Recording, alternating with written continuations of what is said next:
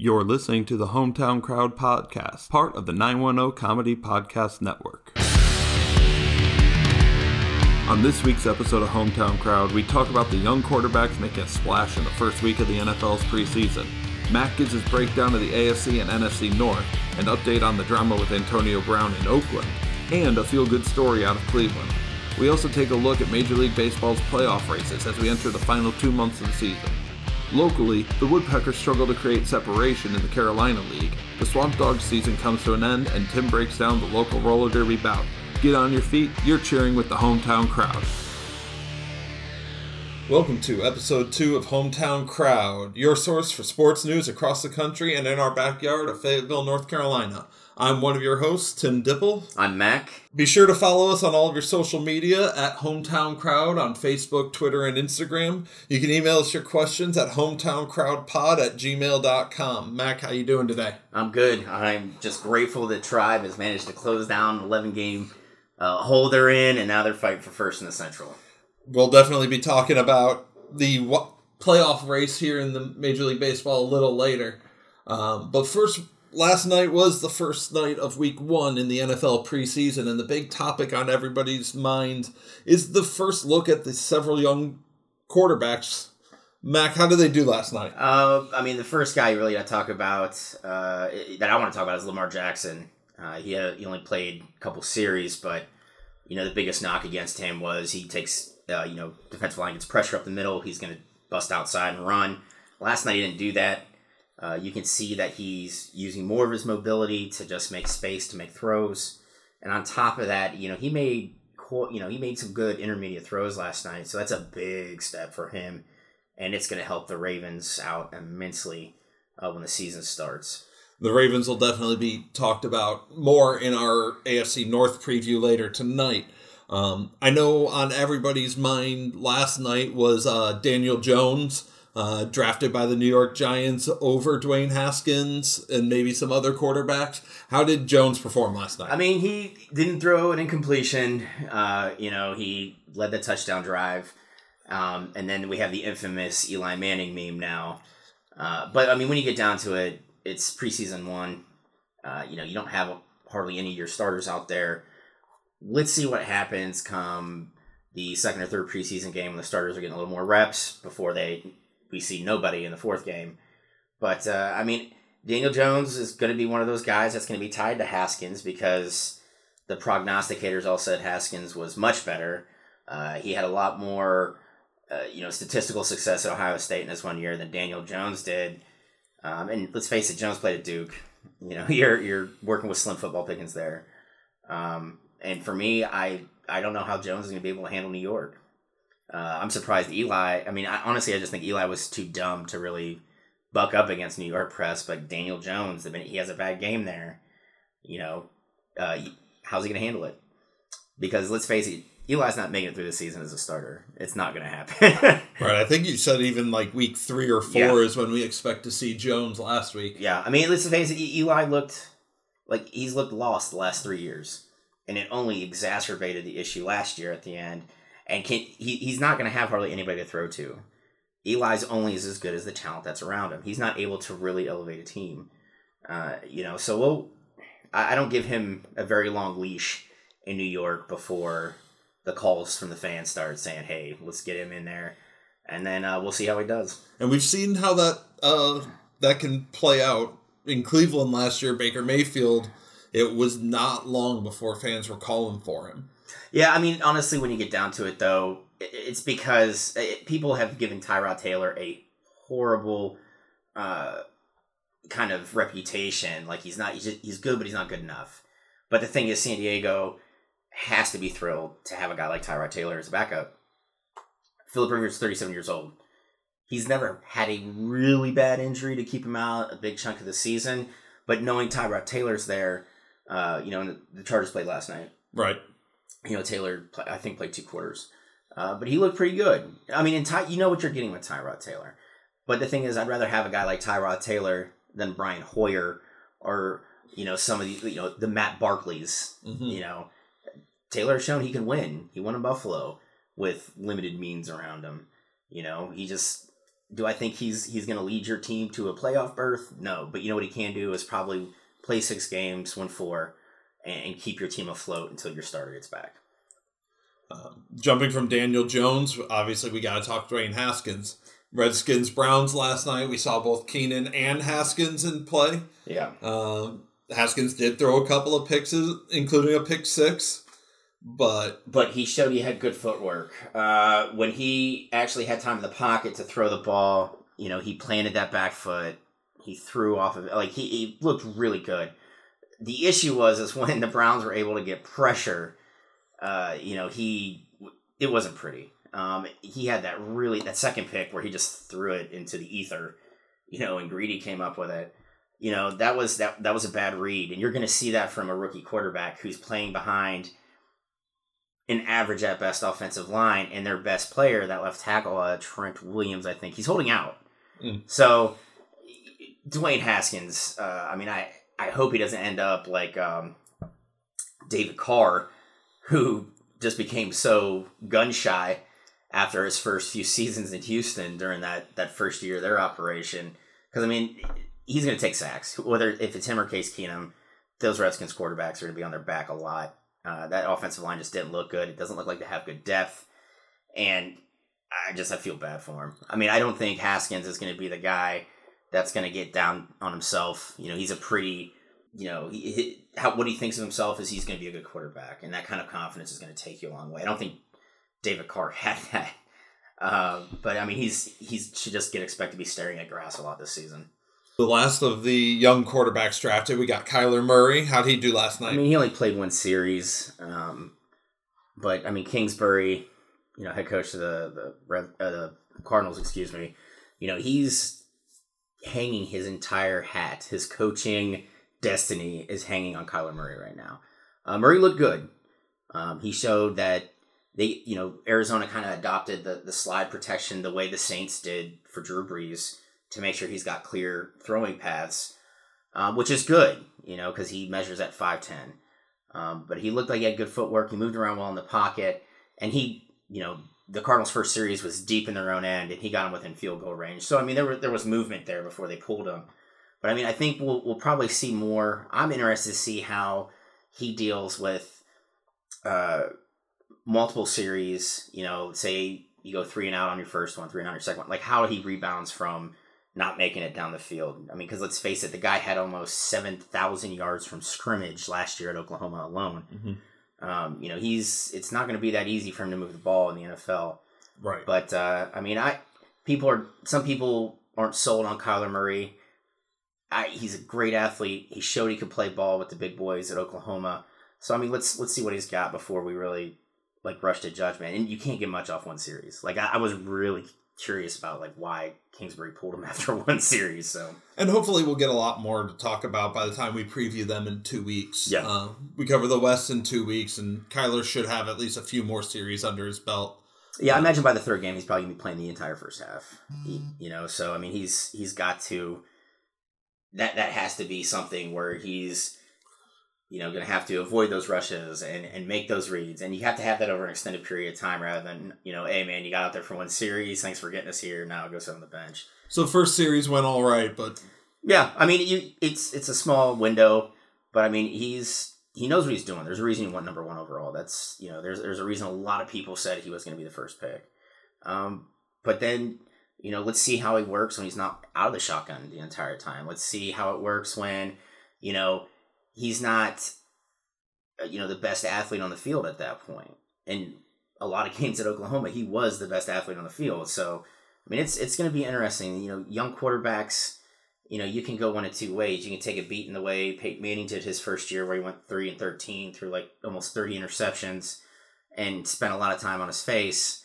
And then next year he wins on games, just that bounce back. Or you could have Derek Carr again, who was terrified of a shadow the way Eli's been the last few years, it's important that you give these young quarterbacks that good springboard to where, you're going to have your flaws, you're going to have your rookie mistakes like Haskins had throwing an interception to nobody.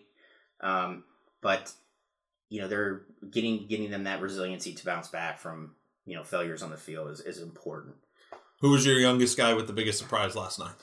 Honestly, it's gonna be a couple undrafted rookie free agents. Those are the guys that really impressed me. The Patriots had, his name's Jacoby. He's a wide receiver. He was just kind of one of those throwing guys. He's really showing up. He's even making N'Keal Harris look a little bit bad.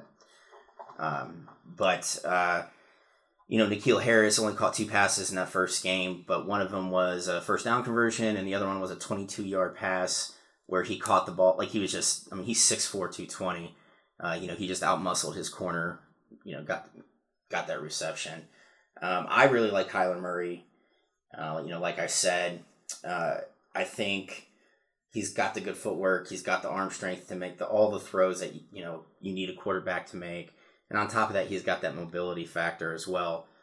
So, I'm really looking forward to seeing him play a little more. But on a flip note, what was kind of disappointing last night was Cardale Jones getting put in the second quarter of that Chargers game. It just kind of hurts to see, Cardale, he's still looking lost on an NFL field. So one of my biggest surprises last night would be Mack Wilson, defensive back for the Cleveland Browns. He called his 2 picks, including the pick 6 last night. So that brings us to our AFC North preview. Let's start where everybody's talking. Cleveland makes the biggest splash in the offseason. They bring in Odell Beckham in a trade. They get Vernon. Why are the Browns suddenly going right? Well, they have it. John Dorsey is doing something that Sashi Brown didn't do, and that's draft players. Sashi sat on picks and accumulated picks. And his draft record is spotty at best. Okay, but Dorsey came from Kansas City, where you've kind of seen his draft record pan out, and he's a smart front office guy.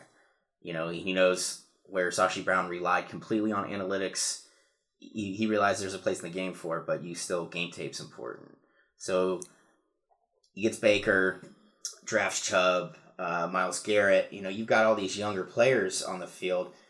Well, what's a way to get a fan base that's been kind of beaten down the last 2 seasons? You get them invigorated by bringing in a guy like OBJ. And surprisingly, I figured going from New York to Cleveland, one of the issues would be it's not New York, but he's really just ingrained himself into the city. Yeah, he really feels like it's home for him. Yeah, I don't know if that's Landry being by his side or he just loves the atmosphere, but... Listen, I know those two played in college together, but Landry is the most overpaid slot receiver in the NFL. I'm not trying to slight the guy. He's never had a 1,000-yard season. He barely averages 10 yards a catch. The dominant partner, and that's always been Odell Beckham Jr. It's always going to be. He's a nice piece. Don't get me wrong. Having that guy that's able to catch a slant. Landry's biggest thing is he never breaks those things. As for a slant receiver in the NFL now, I hate to say this as a Pats fan, but Edelman and Welker were 2 slot receivers that were able to break big plays. Landry hasn't really done that. Not even in Miami, when he was the only option for Tannehill to throw the ball to. But Odell Beckham is that's going to be a great piece for Baker Mayfield's progression as an NFL quarterback. Having, hopefully, Njoku kind of learns how to block, that'd be great. You play tight end, dude. We got it. You're essentially a blown-up receiver, but you have to be able to make that contact with a defensive end or a linebacker at the point of attack to open holes. Because this offense is as sexy as Odell Beckham Jr. catching passes from Baker Mayfield is. A lot of it revolves around play action. Mm-hmm. You have to have a good running game for that. Which brings us to Chubb. And it killed me. Why did he not play the first 8 weeks of the season? Duke Johnson is never going to be an RB1. He's never going to do it. He's going to get his chance, though. Yeah. Well, Houston doesn't really have... Lamar Miller, please. Let's not even go there. We'll talk about them next week. Yeah. But, Chubb showed from day one that he can grind up tough yards. He can get outside. And, the one thing you knocked me for, catching passes out of the backfield, I can do that too. Mm-hmm. Okay. And then...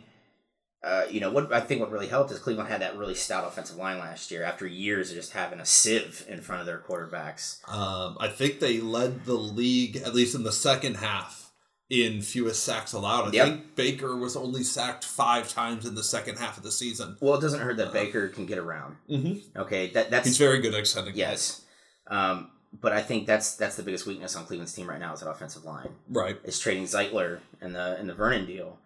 Who's plugging that hole? You know, there's some depth there, which is good. You have to have offensive line depth to be successful because that's the point of attack for every play. Right. But I mean, what I really like about the Browns is the defense. Like I love Garrett. Myles Garrett. I think he's a beast. And he's getting better too. Surprisingly, he played the run pretty well last year, which was another knock. Mm-hmm. You know, like he's just a bull rushing type of guy. He dropped 10 pounds this offseason, got faster. He looks great, you know. That 3rd round pick, Takataki. Right. He's probably played himself into a starting role. Mm-hmm. And let's face it, there are a lot of people in the 3rd round here, they're like, why are they drafting this dude? Linebacker was a point of contention on the defense last year, and Dorsey's really pumped a lot of young blood in there. I like Greedy Williams, but what Kitchens and his staff need to do is be prepared for a lot of like Marcus Peters type thing. He may pull down 9 picks. He's probably given up a lot of big plays. That's just the game they play. So how do the Browns finish this year? Well, I mean, I see them honestly winning 11 games. I think they drop 1 each to Steelers and Ravens. It's just those are huge grudge matches, and both teams got a lot better than they were last year. Mm-hmm. Granted, Cleveland did as well, but again, these are rivalry games. Absolutely. And I honestly, again, I don't see him beating New England, the Rams, or Seattle. Okay. Seattle's just, I don't know how they managed to do it. They consistently put out 9, 10, 11 game winners every year, which is crazy considering, you know, how their team is constantly in flux. You know, they went from the Legion of Boom to, okay, now Russell Wilson.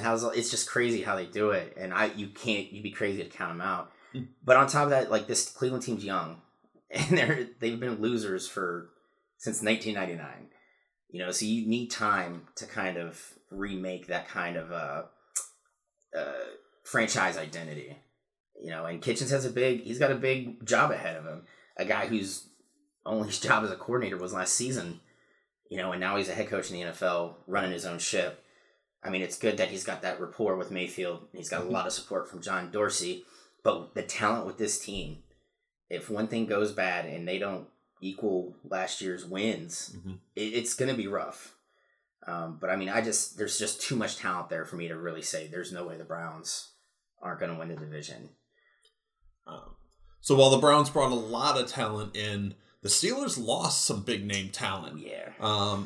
Antonio Brown goes to Oakland. Le'Veon Bell goes to New York. Did they do enough to fill those holes? Well, I mean, James Conner already showed he could fill Le'Veon Bell's shoes. He may not do it as well as Bell. Bell at the top of his game. Good luck. We guys our age have not seen a runner that's as patient as Le'Veon Bell. He was just managed to squeak in. You know, he cuts well. Like Le'Veon Bell's just a once in a lifetime running back. Hopefully, you know, he can get that kind of production back after sitting out a year. But I like James Conner. I think the biggest knock against Conner is even in Pittsburgh, you know, in college, you know, he tore his MCL. He's kind of been bitten by the injury bug. Last year, he only played 13 games. But, you know, he catches the ball well out of the backfield, runs well between tackles, can get outside. Like, he's tailor-made for that offense. I like JoJo Smith-Schuster. I thought he did a great job as a compliment. I like Juju Smith-Schuster. I thought he did really well as a compliment to Antonio Brown last year, but now he's going to be wide receiver 1. And what does Pittsburgh have behind him, you know, to kind of ensure that Schuster's not double teamed every time off the line of scrimmage? But and they still got Ben, you know. Ben, even at 70-80%, is still better than a lot of quarterbacks in the league. So I don't really think you can count them out. You're going to have a drop-off, though, losing a talent like Antonio Brown. And, you know, Pittsburgh defensively, like we've seen them go from, like, the team revolves around the defense to now we got the killer bees, you know.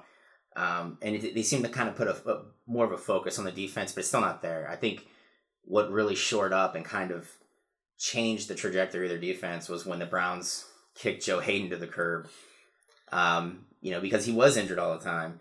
he did struggle those last few years in Cleveland. He gets to Pittsburgh, and like his career is revitalized. Pittsburgh dodged a bullet though this week. Joe Hayden did only suffer a minor ankle injury, so thankfully he'll be back guarding wide receiver ones across the league. But I mean, it's the Steelers. They have, Craig Hayward, T.J. Watt. They've got some good pieces on defense.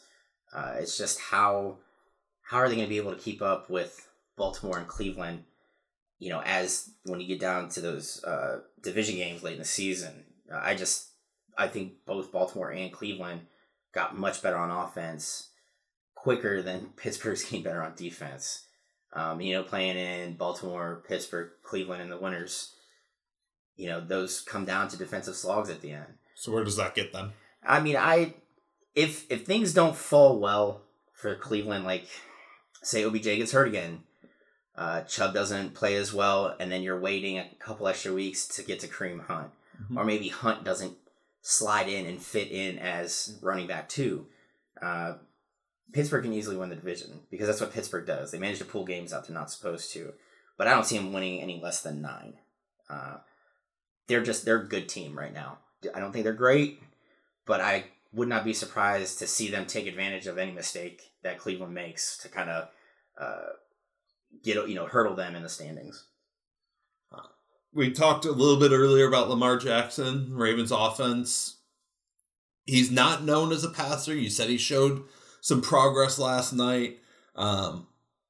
Will the Ravens be able to compete without the strong passing game? Yeah, I mean, that's the thing. Greg Roman's the new offensive coordinator there.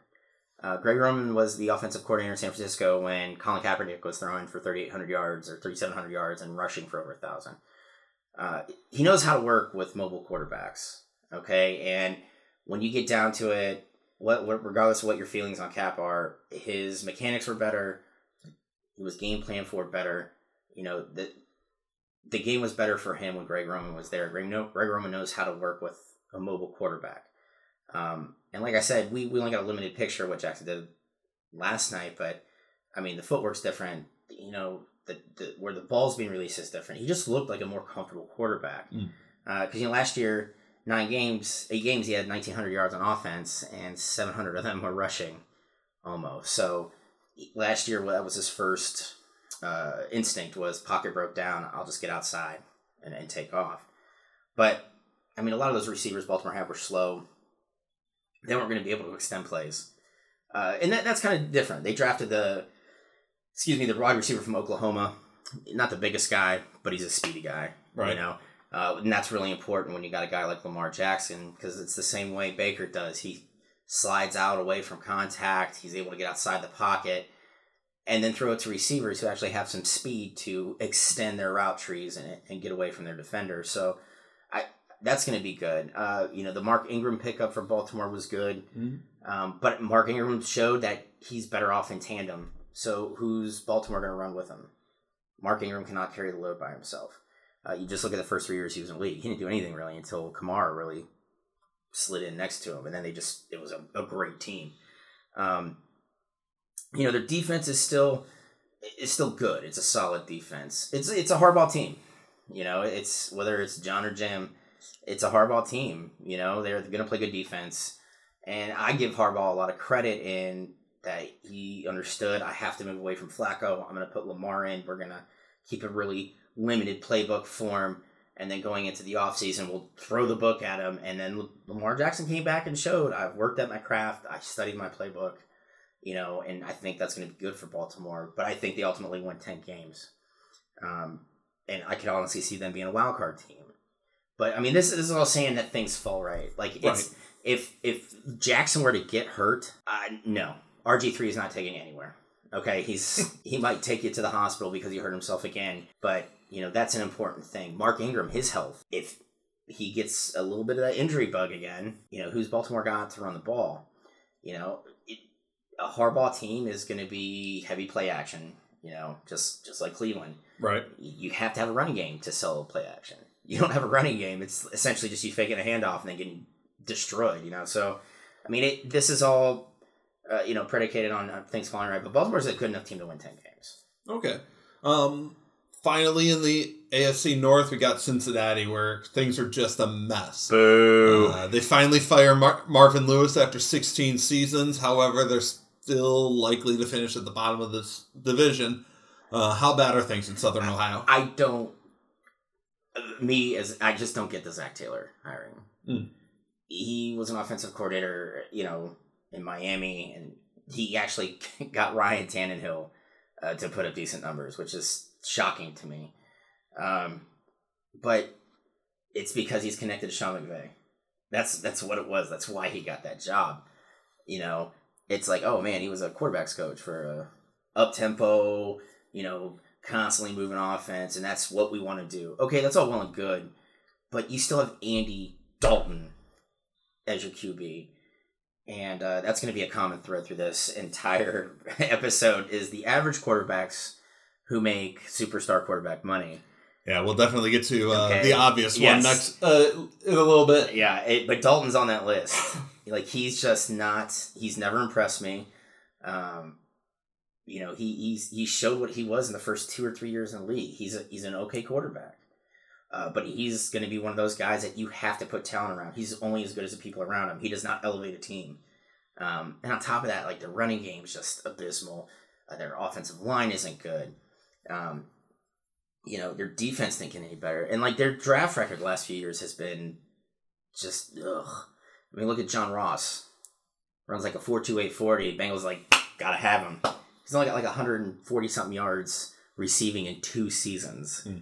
And they're depending on him this year. And it's I just don't get it. This should have been, okay, we're going to hire Zach Taylor, but you blow it up completely.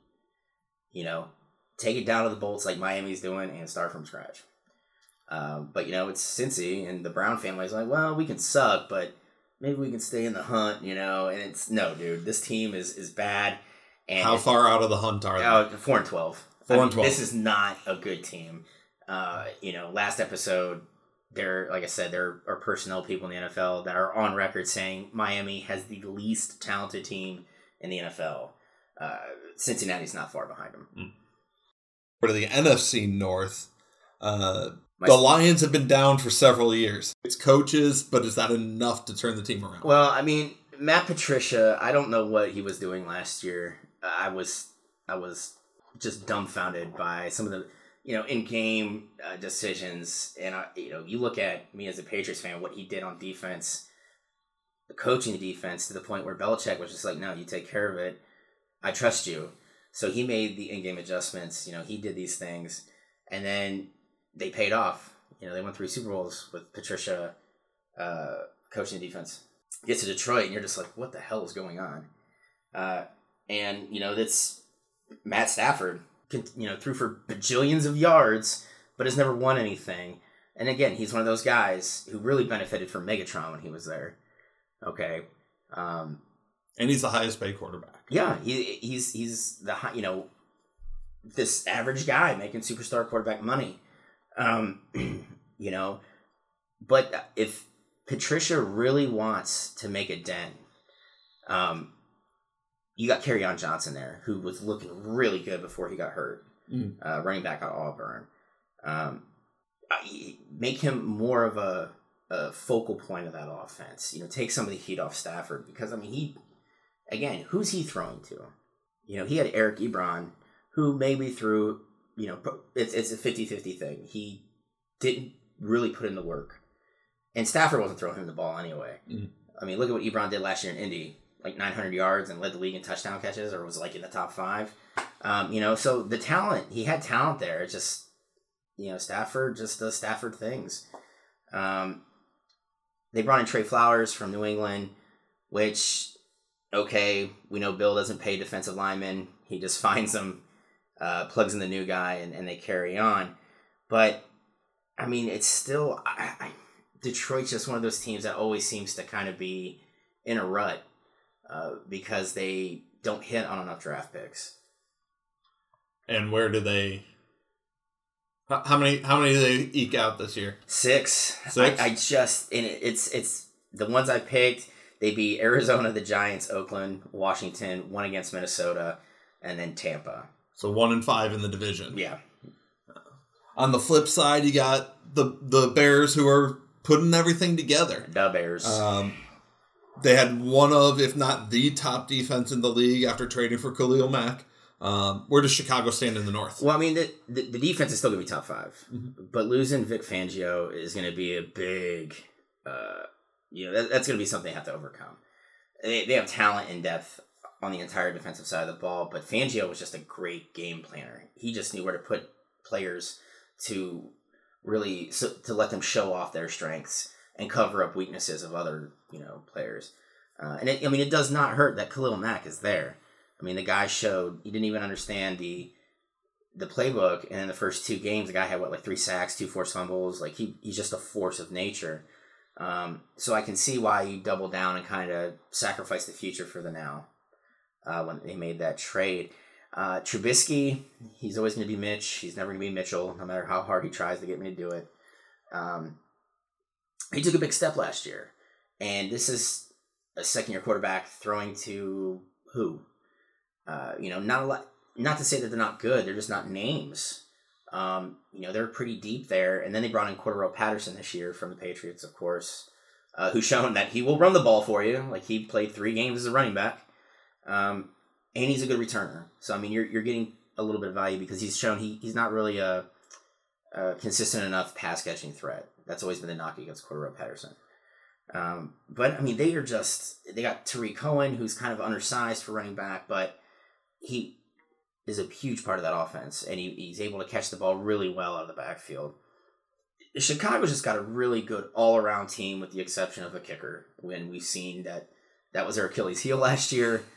But I mean, this front office and it's just managed to say, you know what, it's time for the Bears to be the Bears from the 80s. Like let's play strong defense, let's get good quarterback play, and let's face it, Trubisky's twice the athlete Jim McMahon ever was going to be. So I mean, this is going to be a rough team to play. Like I wouldn't want a game plan for this team ever. How many do they win this year? I think 12. 12? Yeah, I mean, this is just a good team. I have them losing to New Orleans, the Chargers, Dallas, and KC. Okay. New Orleans, I think, is just still going to be a rough team. It's Drew Brees. They still got Kamara. They got Michael Thomas. Their defense has gotten so much better in the last 2 to 3 years. The Chargers are another good team. I guarantee right now, Phil Rivers is just like, this should be my time after the Peyton Manning Broncos, and then he's got to deal with the Pat Mahomes Kansas City Chiefs. But Dallas... I mean, let's face it, Chicago always manages to drop one game they shouldn't. Dallas, if you've got Cooper, Zeke, and Dak all on the field at the same time, which is still not a given thing, that's a rough trio. And on top of that, Dallas arguably has the best offensive line in the game. And then Kansas City's just Kansas City. Like, they managed to get points from all over the field, and Mahomes is just... he's that good. But do you think they run the division? Yeah. Oh, easily. All right. Green Bay, speaking of coaching changes, Green Bay replaced Mike McCarthy at head coach, but Aaron Rodgers is still making the calls there. Can Aaron Rodgers will them back to the playoffs? If they're doing it, it's as a wild card. They're not winning that division. Not with the Bears in that division. No. And I'm still not sold on LaFleur as a head coach. I don't think he really did enough in Tennessee to warrant a head coaching job. It's all in how you interview. I mean, look at some of these guys that have been head coach. Rich Kotite was a head coach at one point. Hugh Jackson. All right. I know that one all too well. Yeah, so it's like, dude, you have no business running a team. Like, you have zero business running a team. But I mean, Aaron Rodgers, like, what was the big thing, last season? He and Mike McCarthy are butting heads. He's ignoring the play calls from the sideline and just doing his thing on the field. So far, so good. Everything in Cheeseland's fine. But what happens in week 8 when Rodgers is just like, you know what? Screw it. I don't like that play. I'm going to do my own thing. Yeah, I'm the captain now, But I mean, it's still Aaron Rodgers. The guy's still top 5 NFL quarterback. Definitely. And I don't know, but he's going to be dependent on even more this year because I don't know what they're doing at running back. They've got 6 running backs on the roster right now. And not one of them is a guy that I think will even carry the ball 15 times a game. So if you're going to do running back by committee, like you have to have kind of the lead guy, the guy who's going to get the majority of the carries. And you still want to have approaching 100, 110 rushing yards a game. I looked at that depth chart. I didn't recognize one name on it. You know? And then when you look at the wideouts on offense, Davante Adams, I know that guy. Pretty good wide receiver. Then who? Yeah. I mean, they have the best names in football. Geronimo Allison, Equanimous St. Brown, KB and Ento. Like, this is like the best names of wideouts in football, but like you're going to have somebody step up and play the slot and be the second man, you know, the wide receiver 2 on the field next to Davante Adams. Otherwise, Adams he's going to get blanketed, you know? So, I mean, that's something that they have to address. And Aaron Rodgers has taken a beat in the last few years. That Green Bay offensive line hasn't been that great. So, you know, that offense is kind of, it isn't what it was 5 years ago. You know, when Aaron Rodgers was able to just kind of look at things, talk. I mean, that's what he built his reputation on, being able to slide in the pocket, avoid the rush, ball out. He's not even getting that anymore. So, and on that defense, they lost Clay Matthews, which the guy missed 6 games a year anyway, it seemed like. And they got younger, which is good, but they didn't per se get better. So I just don't see seeing them being able to stop teams consistently. Like, they play in the same division as Chicago and Minnesota. You know, those are 2 teams that can put numbers up. You know, so I don't see them being able to consistently to stop teams from scoring. So I don't see them being able to catch Chicago, but they can fall into a wild card spot. So they went 6-9 last year. I can see them going 9-7. 9-7? Yeah. Okay. And finally, wrapping up our NFC North preview, Kirk Cousins is still the second highest paid quarterback in the league, despite a losing record and a mediocre QB rating last season. Is this the year that he and the Vikings can finally turn it around? You don't win with Kirk Cousins. You don't do it. I'm sorry. He was... how he managed to get almost like 80% of his contract guaranteed kills me. Because like you said, he's a 500 quarterback at best. I think he's less than that. He's 30-34. Yeah, maybe. All I know is that it seems he feasts on the bad teams to pad his numbers and then struggles with the good teams. Now, I don't think you're going to do that in Minnesota, because that Diggs and Thielen at the wide receivers that's an amazing duo to have. But they don't have anybody to play slot. They drafted Laquan Treadwell a couple years ago, and he's done nothing. So they're going to have to find somebody to step up and play the slot receiver. I love Dalvin Cook. He just needs to stay healthy. Like, he has to be healthy, which is all predicated on a really odd offensive line pairing that they had. Like, the starting 5 changed multiple times for Minnesota last season. And they didn't really get they weren't able to gel as a unit, and it showed. But I mean, if they are able to iron that out, and they can provide decent protection for Cousins and let Cook, hit his holes, that's going to be a really good offense. And again, they still got Randolph at tight end, so to say that they're out, they'll be able to score some games. But I mean, watch Minnesota last year. One game they're putting up 30, the next game they put up 17. It's just a really inconsistent offense. And their defense is top 5. It has been the last few years. So that'll keep them in some games. But I don't think that they're winning the division next year, and that they're going to be an 8-8 team at best. Big news today. Antonio Brown continues to surround himself with drama. First he gets frostbite on his feet in Oakland, and now he's refusing to play because of a helmet issue? Yes. The NFL used to grandfather older helmets in. Brady was a dude who used to wear the old Riddells. And they had a grandfather clause. They would let you wear older ones. I don't know what the exact circumstance behind it was, but this year the NFL did away with that.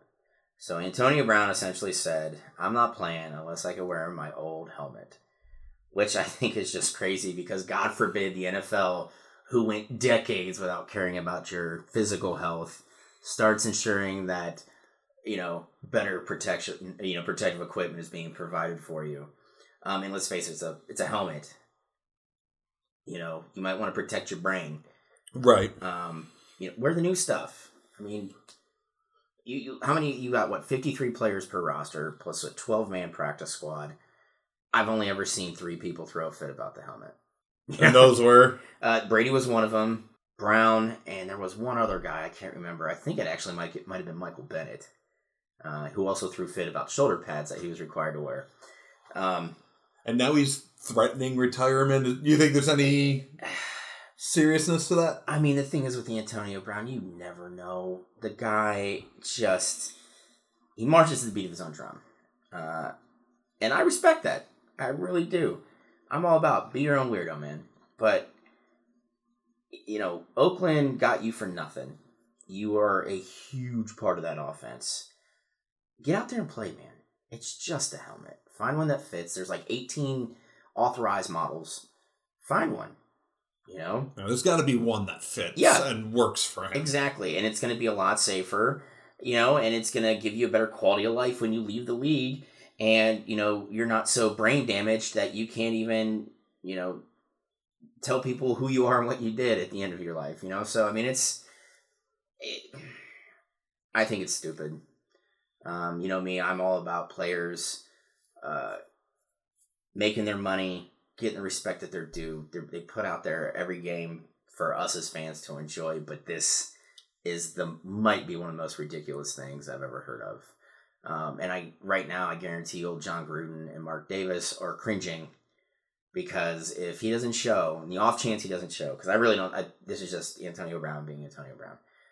The off chance he doesn't show, that's essentially the end of Derek Carr's career. He put up good numbers last year, but you could tell Gruden doesn't like him as a quarterback. That's why he's, Nathan Peterman, man, I'm going to make something great about him. See something in him. Dude, shut up. Nathan Peterman sucks, okay? But you could just tell that Carr is not Gruden's man, and I don't think he's going to stick with him. So, I mean, Brown doesn't show up, and Carr can't put up those numbers. You can essentially say goodbye to Carr. You're taking out a lot of the wind of the excitement, moving into Vegas, into a new stadium. That's not what you want to do.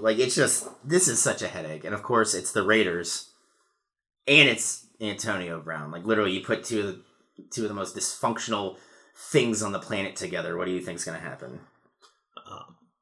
Moving from Antonio Brown to the feel-good story of the week, Damon Sheehy Giuseppe had a big week for the Browns after an unusual route to the league. Yes. What about this kid is so special? Well, he only played at a junior college, Phoenix College, for 2 years. And the last time he played was in 2016. Before he lost his scholarship. Yep, he lost his scholarship. And he linked up with an NFL trainer, slept outside on the ground in front of a 24-hour fitness place. For, I think, 2 days. Yeah, and then lied to get into a private workout held in Miami by the Browns by saying he knew the team president, Alonzo Highsmith. Then he runs a 4.38. 4.38, which is nuts considering, the guy's working to pay the bills and trying to get training in. And hasn't played in 3 years. And then last night, 86-yard punt return to the house. And in cleats he had to borrow from Odell Beckham. Yeah, I love that story, man.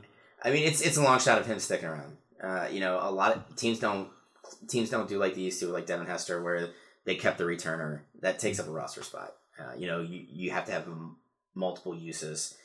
But I mean, dude, I want him to stick around. I just think that's so cool that, sure he lied, but I mean, it's for me, you're chasing your dream, dude. Do it. And then last night it was just really cool, and I got it. It was the last 2 minutes of the game. It's still not an easy feat, no matter what. He wasn't even touched. Tier of team you're playing. He wasn't even touched, and he was at top speed within 5 yards. That was the crazy thing, the way he just blew by everybody. And people can sit there and say what they want about preseason football, but the fact of the matter is, a lot of these guys are trying to make the roster. Mm-hmm. They're putting out everything they got, and you got a guy like old Giuseppe there who's just nope, takes it to the house. I love that stuff. Would love to see him make a team. Oh, any team. Any team. Yeah. And I'll tell you right now, if he makes a roster, I'm buying the jersey. I did it for Danny Woodhead. You know, he was a non-roster invitee, cut by the Jets. The Pats pick him up, and he had a really good career. I mean, injuries kind of got him at the end, but Division II Chapman State out of Nebraska. I'm from Cleveland. You know we're all about hope. So I want him to stick around in Cleveland, but I'll take him wherever he's at. Oh, it's a good story. I mean, that's what we need more of. Because, you know, sometimes you just get burnt out on the negative stuff. So, I mean, it's really cool that I would like to run a touchdown back in a preseason game even, just for my 5 minutes of glory, you know? I mean, I'd love to do that. So I'm pumped for the guy, and I want to see him make a roster. Let's take a look at Major League Baseball. We're entering the final 2 months of the season. Yes. It's time to start looking at what teams need to do to make the playoffs. There's a couple of divisions that are pretty well locked up. The Yankees are sitting pretty with a 10.5 game lead on the Rays. Minnesota has a 1 game lead in the Central on the Indians. Tonight's game 2 of a 4-game series between the clubs. And the Indians are up, I believe it's 5-0 right now, in the 5th or 6th inning. And Houston continues to dominate with a 9.5 game lead over Oakland. On the wild card side in the American League, Cleveland and Tampa Bay hold the wild card spots. Oakland is tied with Tampa Bay. Who's pretending? Who's gonna make it? What are we looking at? Those wild cards, I mean, I didn't like the whole wild card thing. Not the when they expanded the playoffs, but that second one, because like a 1-game playoff, and then you know the team goes on. I would have liked him seeing him add like a whole other bracket, but I mean, Oakland's got a good team. I don't know how Billy Beane does it. I really have no clue. The way he's able to pull strings and just get these players, and then he drafts well. You know, and then Houston just, you know, like we talked about, that starting 5, that rotation, I don't want to see that. I don't even want to sniff it. But to get out of the American League, you're going to have to. All roads are going to have to get through that starting rotation. You know, like Boston, I was really scared of until late June. Their pitching just went to trash, which doesn't hurt my feelings whatsoever. But, you know, you still got the Yankees who can crush the ball a mile with almost everybody in that lineup. And when you look at how many injuries they've had, it's crazy how good their offense is. So, but the great thing about the Yankees, for me as the Indians fan, is their rotation isn't as good. So if the Indians can continue to play good baseball from here on out, and I'm talking good baseball, like they have been, the Indians got a shot. You know, pitching gets you places in the postseason. So, I mean, it's going to be how they play. You know, having Puig and Reyes there, I love that. Kipnis has figured out how to hit a baseball again. You know, Jose Ramirez is back. Santana's batting almost 280 for the first time in his career. I mean, that's something I'm just pretty pumped about. So, I mean, right now, when you get down to it, your AL favorite has got to be Houston. They're just too good from top to bottom. You know, but in the NL, you know, you've got the big lead in the West with the Dodgers. You know, but the rest of the league's a lot closer than. I mean, look at the Central. Like the Central's kind of packed and truncated there, with the exception of Cincinnati, who I will now refer to as hot garbage. Or not Cincy, but Pittsburgh, I think, is also there as well. But I mean, it's just you know, we're probably going to get a repeat of a lot of these teams that we've seen the last few years. You know, Atlanta's up 5.5 on Washington, and I think people should be terrified of Atlanta. The Baby Braves are just able to hit, pitch, play defense. They're just such a good team overall. And truth be told, I was happy when they sucked because of losing one World Series to them. 1995. Yep, never forget it. But when you get down to it, they've just completely revamped that franchise, and they have all these players on these team-friendly deals. The Braves are going to be good for a long time again. You know, LA's LA. what they can't draft, they'll buy. Mm-hmm. The Central, Chicago. They got 3.5 on Milwaukee right now. Yeah, and that's been the most off their rocker team the entire season. I don't understand. I mean, there's even calls that Joe Madden should get fired. So, I mean, it's kind of crazy. But that's an insanely talented team. We saw that in 2016. You're just breaking my heart bringing up all these old World Series. You know what, dude? It happens. Sometimes you got to go into the Wayback Machine and deal with the hurt. Yeah. The wild card picture is very tight. Washington, Milwaukee have the spots, but the Mets, Phillies, and Cardinals are only a half game back. Yeah, and right now, the crazy thing is nobody wants to play the Mets. They've won... My father-in-law will be very happy to hear that. Yeah, they've won 13 or 14 of the past 15 or 16 games. It's crazy. And this was a team that was left for dead a month ago. And when they picked up Marcus Stroman, everybody's like, what the hell's going on? Why are they swinging this trade? And then they just, are coming out of nowhere. They've won 9 of their last 10. They are down 5-3 right now to Washington. Well, see, you can't lose those games in the East right now. Mm-mm. If you want to make the playoffs, those are the games you have to win. But I mean, the Mets are doing Mets things right now. They're pitching well, they're hitting well. You know how I feel about Pete Alonso. I love that guy. I think he's got the best swing in baseball. But it's the playoff picture. I think once we get to the end of the month and we hit September and we get that stretch going into the postseason, you'll kind of see things separate. Minnesota's kind of shown that they live and die with the deep ball. Their pitching staff isn't strong. They really do much to prop it up, and then Nelson Cruz is out with a wrist injury. So, I mean, it's, we're going to see the separation soon. And God will, I hope that the Tribe can get that division. They did just add on an extra run. It's 6-0 now at the end of the top of the 5th. Yeah, I mean, I would rather go in as a division champ than as wild card. Yeah, right now we'd be facing Tampa Bay in the wild card. Yeah, I mean, Tampa, that's sneaky good again. So, I mean, it's, Tampa, for all we know, they're going to be playing half their games in Montreal in a few years because nobody in Tampa wants to watch this team for whatever reason.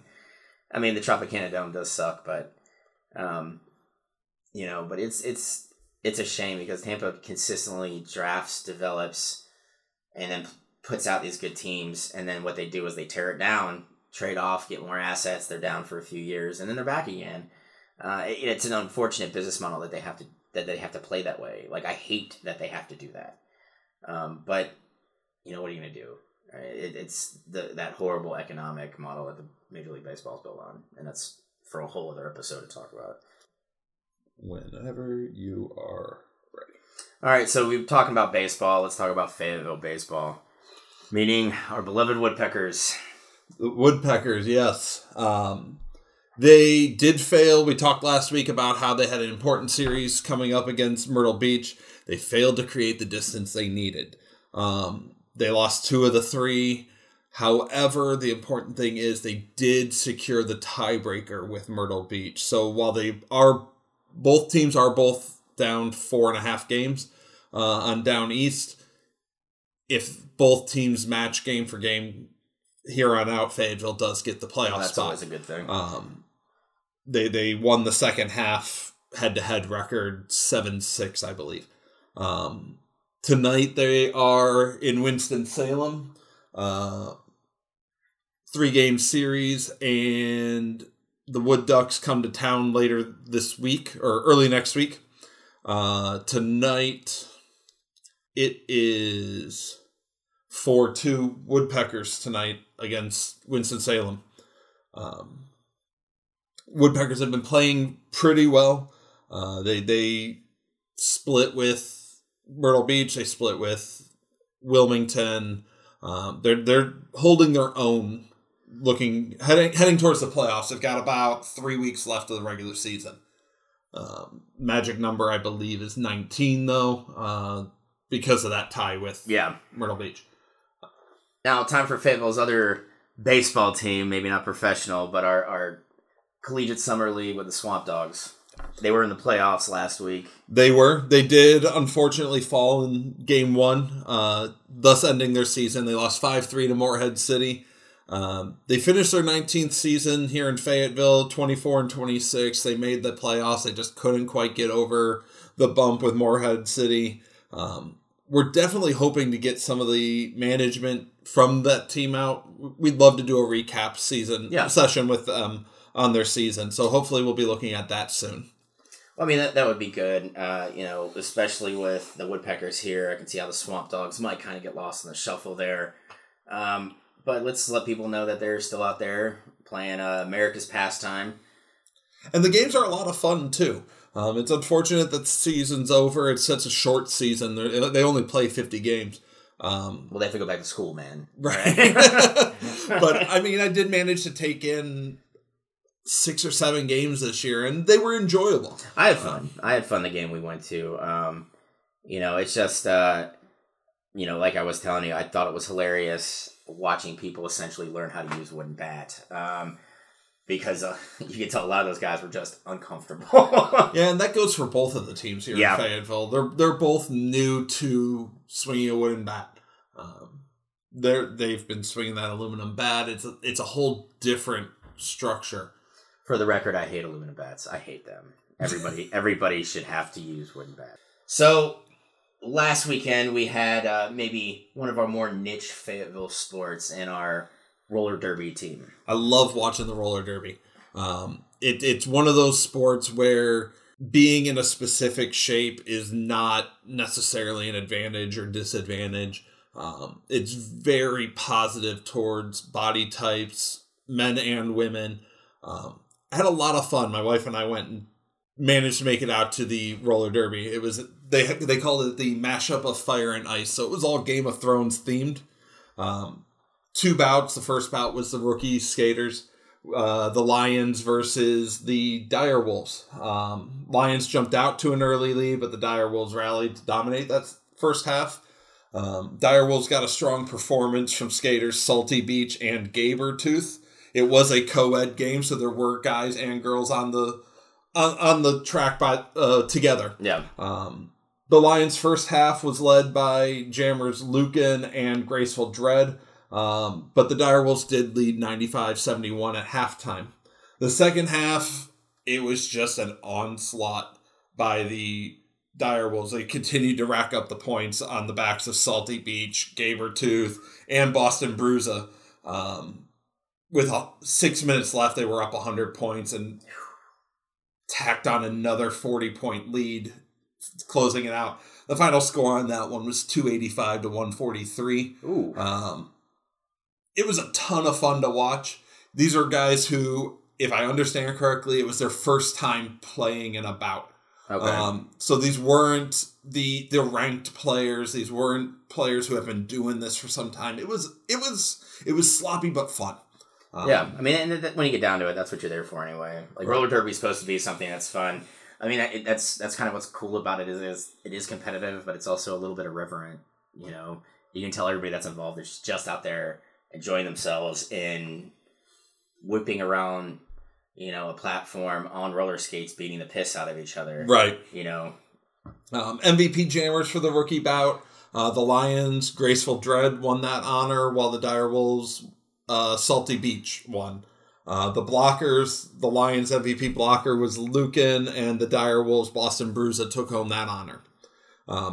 The really entertaining bout of the night was the All-Star bout later. The Westeros All-Stars and the White Walkers went up against each other. There was a great twist on that. There were about 10 or 12 different scenarios that you could donate money to put a twist on that game. Skaters skate the opposite direction. You could send players to the penalty box or save players from the penalty box. You can take out the lead jammer, which means you skate the full 2 minutes. Nobody can call it off. Nice. It was a lot of fun, and it put twists in the matchup like you wouldn't believe. In the first half, it was a very close first half. The Whites got a lead from Bag of Cats and Sweet Cyanide. Westeros was kept in the match by Walter Cation, who was a great skater for Westeros. But the biggest game changers of the first half came right near the end. A fan bought a 20-point deduction against Whites, which essentially put them about 3 or 4 points down. Okay. When they had been a little bit more dominant all the first half. But later a fan gave them 10 points back and took 5 from Westeros. At halftime, that made the difference. It was 128-118 White Walkers. The second half, things got even more fun. The Whites came out swinging. Jammer's Bag of Cat, Sweet Cyanide, and Sweet Meat scored a bulk of the points. I love the names. Just keep going. The names are great. And the numbers mean nothing except to the players. Yeah. Waltercation, Teachy, and Feelin' Froggy kept Westeros close. They made a really strong charge to be down about 16 points halfway through the second half. About 10 minutes left. They were down 16, but the White Walkers just proved too much. Their Jammers kept at it, 64-26 in the final few minutes. So Westeros fell 216-267 to the White Walkers. Watching these players skate the opposite direction, using muscles that they weren't using previously, was a lot of fun. I can't even imagine one using roller skates and then picking up steam and then blasting into somebody, because I don't think I'm that coordinated. I know I'm not. Yeah.